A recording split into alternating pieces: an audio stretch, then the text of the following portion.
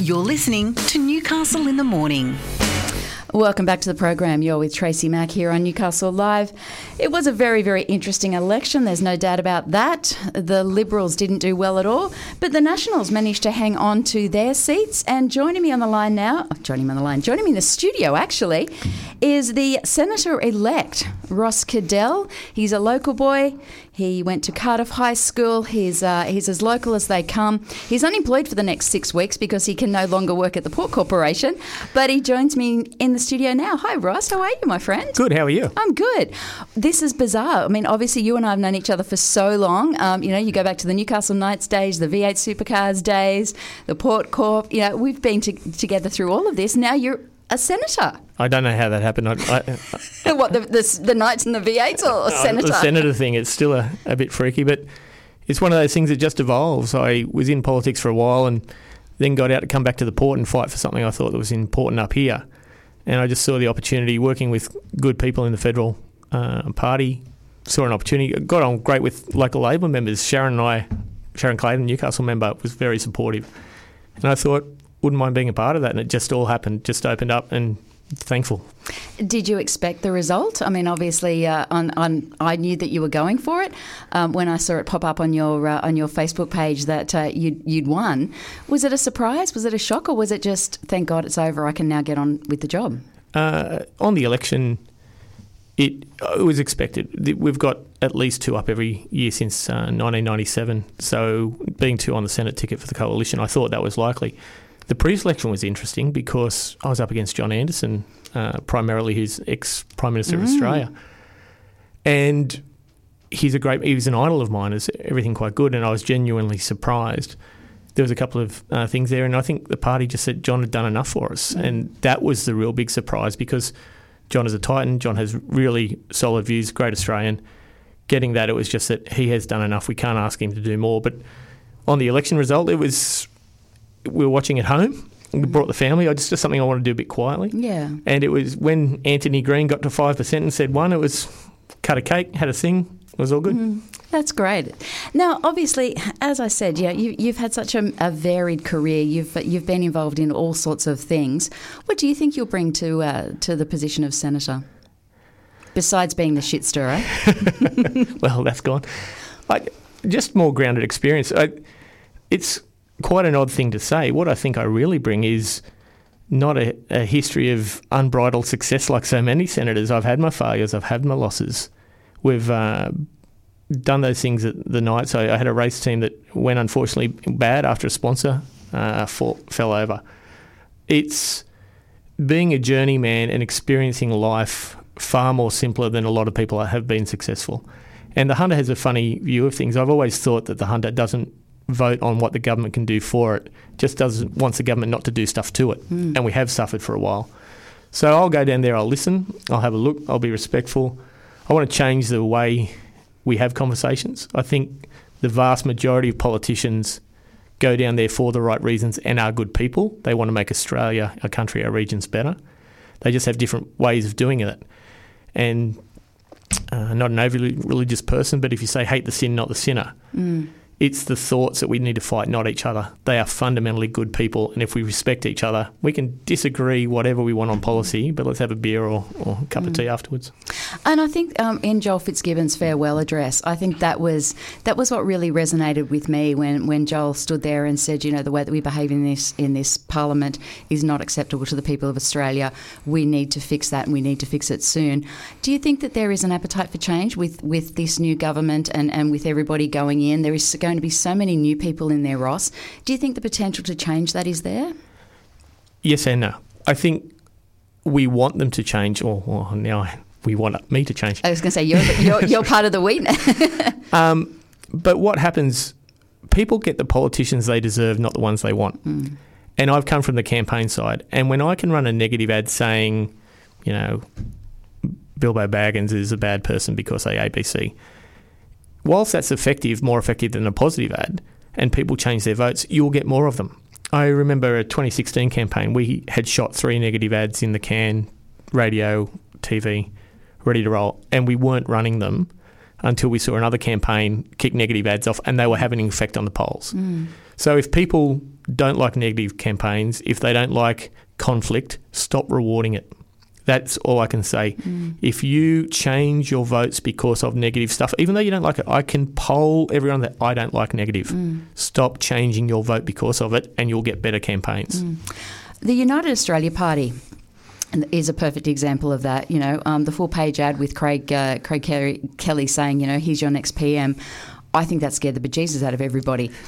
The kind of negative campaign that was run by those guys. I think for all of the millions and millions of dollars that they spent, I think it proved that Australians don't want that kind of crap in their electorates. Craig, let's talk out of school. I was National Party Director from I think 2018 to 2020, and Craig reached out a bit of a time when it looked like he wasn't going to be pre-selected to become a National Party member there. Not saying that he wanted to, just feeling it out. And I think that, Craig wanted relevancy, he wanted to stay there, and with Clive he found a budget where that might have been the case. But it was a strange campaign, ultimately unsuccessful when you look at the $100 million or so that is rumoured, who knows what that is, who knows, for no result, versus the Tealeys for, I think they had 20 odd million, that they got 4 or 5 up. You just see that there's far more to a political party than money. It is about ideals. It is about beliefs. And that's the reason we're there. We're there to try and make life better for people. And I just think we're not even getting close to that. We just have to stop making life worse for people as a first step. That'd be a great thing. That would be a great thing.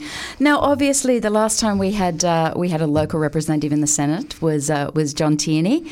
Obviously, you're a Hunter boy. You're a Newcastle boy. You live down the road. You've been a Cardiff High boy. You've worked in the port. You know the people of the Hunter. How do you see the next coming few years? Are you going to be based in the Hunter? Are you going to be an advocate for the Hunter? Where do you see your position? I will be based in the Hunter. It's to be determined, how everything falls in the end. But in one of the 5 lower Hunter seats, I'll be set up an office. Still have got to go to Canberra 70 days a year. But not only will I be an advocate for the Hunter, but for non-capital city people. And it's a funny thing being a Nat from Newcastle, because everyone thinks, Newcastle City, Wollongong get everything. But I doubt you get many people in Newcastle say we get everything. And when you see $8, $9, $10 billion being spent on roads in Sydney so people get to work 10 minutes quicker, and we haven't got safe roads up here, that's a problem. And I think in COVID you saw people moving to where they want to be. They found out that who they live with and where they live is more important. And there was, for the first time in a long time, a migration away from cities to the regions. If we had built the infrastructure in the regions where they would be supported and could have the same lifestyle, more would have come. They've come despite those things. And the Hunter offers a great lifestyle. I'm down at Redhead. I've been in Cessnock, lived at Charlestown. And I love this region, but I love it because, Newcastle City, strong, but we're still a town. I know you know. I'll go down the road, someone will tell me what an idiot I am. They're right.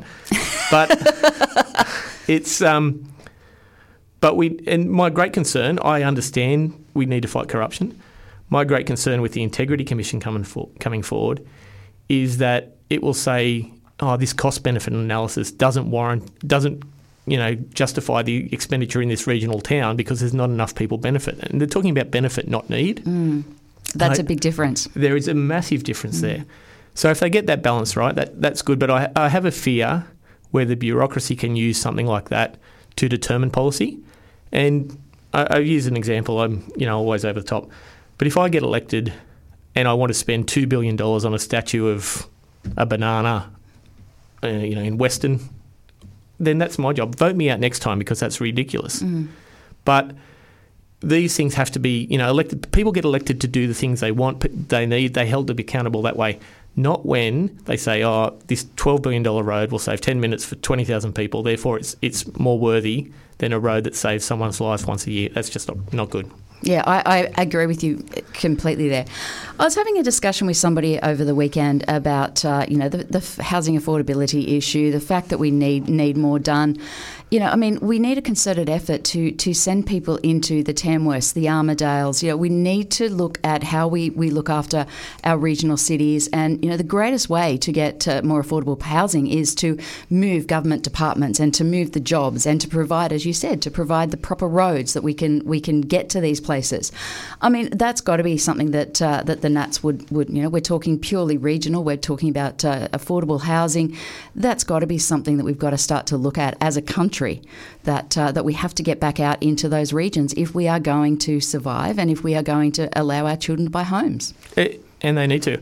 I think the housing, there's lots of policy that came up in this election about housing affordability, and it struck me strangely that both solutions were to pump more money from different sources into the housing sector. I don't see how either of those makes housing more affordable over a long time. I can't see how a closed economy with more money in it gets cheaper. No, I see it gets more expensive. And so I think it's a supply problem. I think we need to have a look at, I think we've got some great initiatives on making more sustainable housing and more sustainable living. But with that comes cost. With planning controls comes a restriction on supply. And as you say, if we move to more regions, we had a greater capture of where we can build more. But I'd like to see more houses available, more apartments available. And I think that's the only fix, because the only way you cool the economy down in a small sector like housing is to rip money out of it, which means a housing tax or an inheritance tax. Those things are not wanted by either party. I accept that.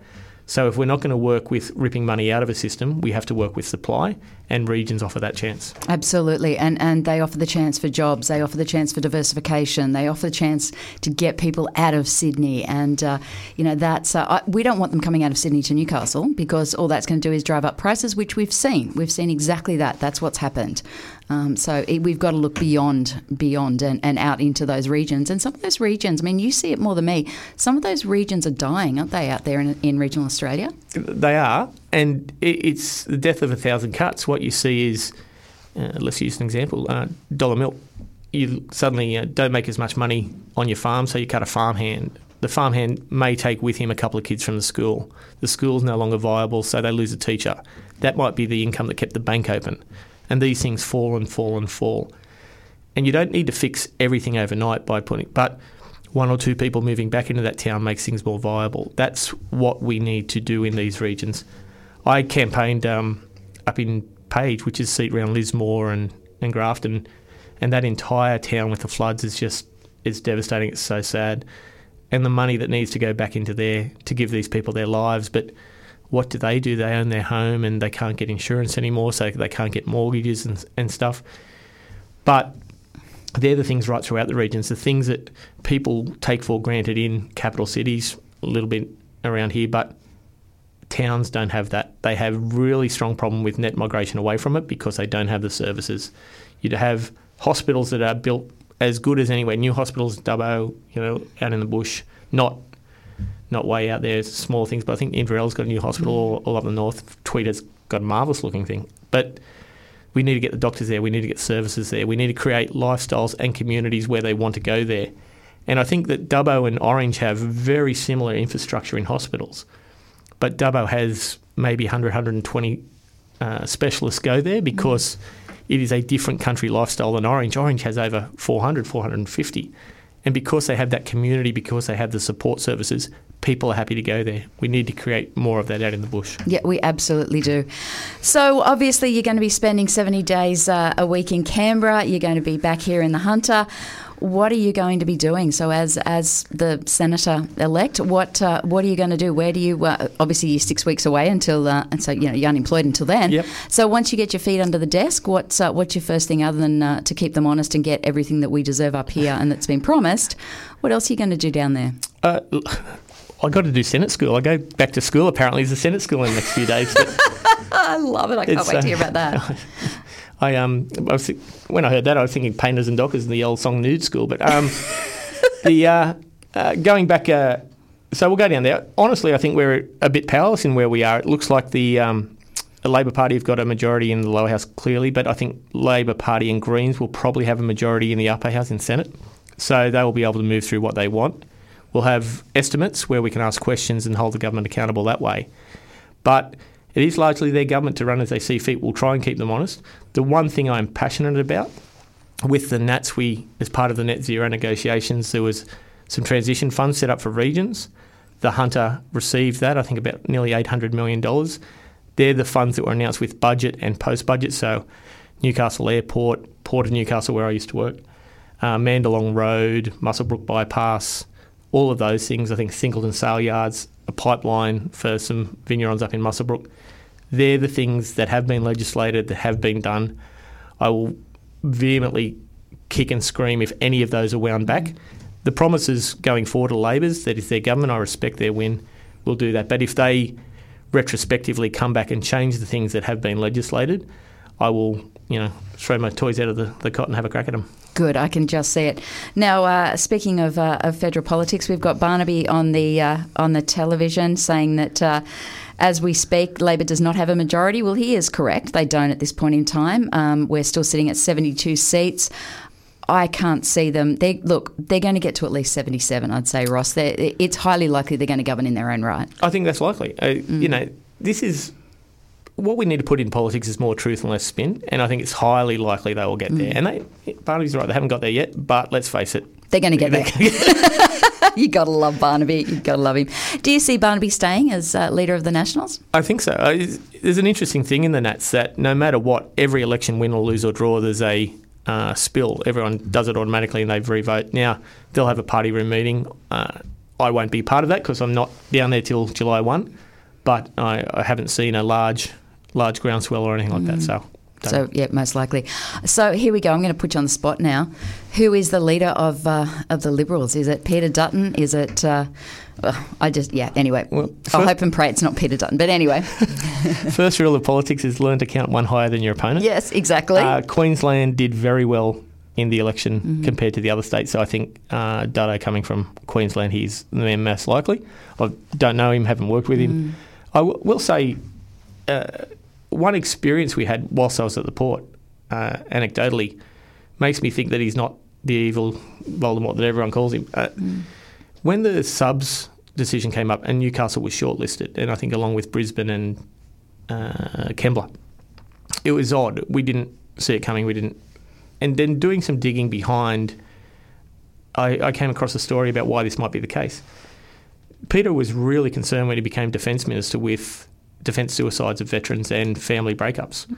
And when his research came through, it was that all these postings to all these different places quickly weren't livable, and families were breaking down because of the postings. They were travelling away, and someone would finish their military career and their relationship had broken down, their career was over, they didn't have a lot that they saw in front of them. They were having real trouble transitioning back. And the one thing he wanted to do was have larger, longer postings near more livable cities. And that's why predominant reason those three places were picked, that we have a large military infrastructure with Williamtown, that more military could come here. Great place to live, as you know. The support network was there. And that's right. So it was for a guy that doesn't get good press, it was a very human thing to try and support defence people post-career and defence families during career. I thought that's a very good idea. I'd love to see, personally, if he gets up in Gilmore, I'd love to see Andrew Constance, but he's only a baby in the world of federal politics, so I can't see him having the numbers to be the leader of the opposition. Look, thank you so much for your time. I really appreciate it. Best of luck. I'm very excited that we do have a senator here in the Hunter. I think that's very, very important for us, that you live here, you support us here. You are as dinky-die Newcastle as they come. So congratulations, best of luck, and it's going to be a fun next few years. Thanks very much. My pleasure. That is Ross Cadell, who is the Senator-elect for the Nationals, and I do thank him greatly for coming in, and fingers crossed we can keep the bees honest. That's what it's all about, isn't it? You're with Tracy Mack on Newcastle Live. Newcastle in the Morning covers the big stories that matter the most to you, the local issues often neglected. Tracy Mack's plain talking, no nonsense approach will get your morning off right. Talking news, sport, entertainment, music, lifestyle and more. Joined by Michael Blaxland and covering what you need to know and even some of the stuff you didn't. It's Tracy Mack with Newcastle in the Morning. Weekdays from 9 till midday, only on Newcastle Live.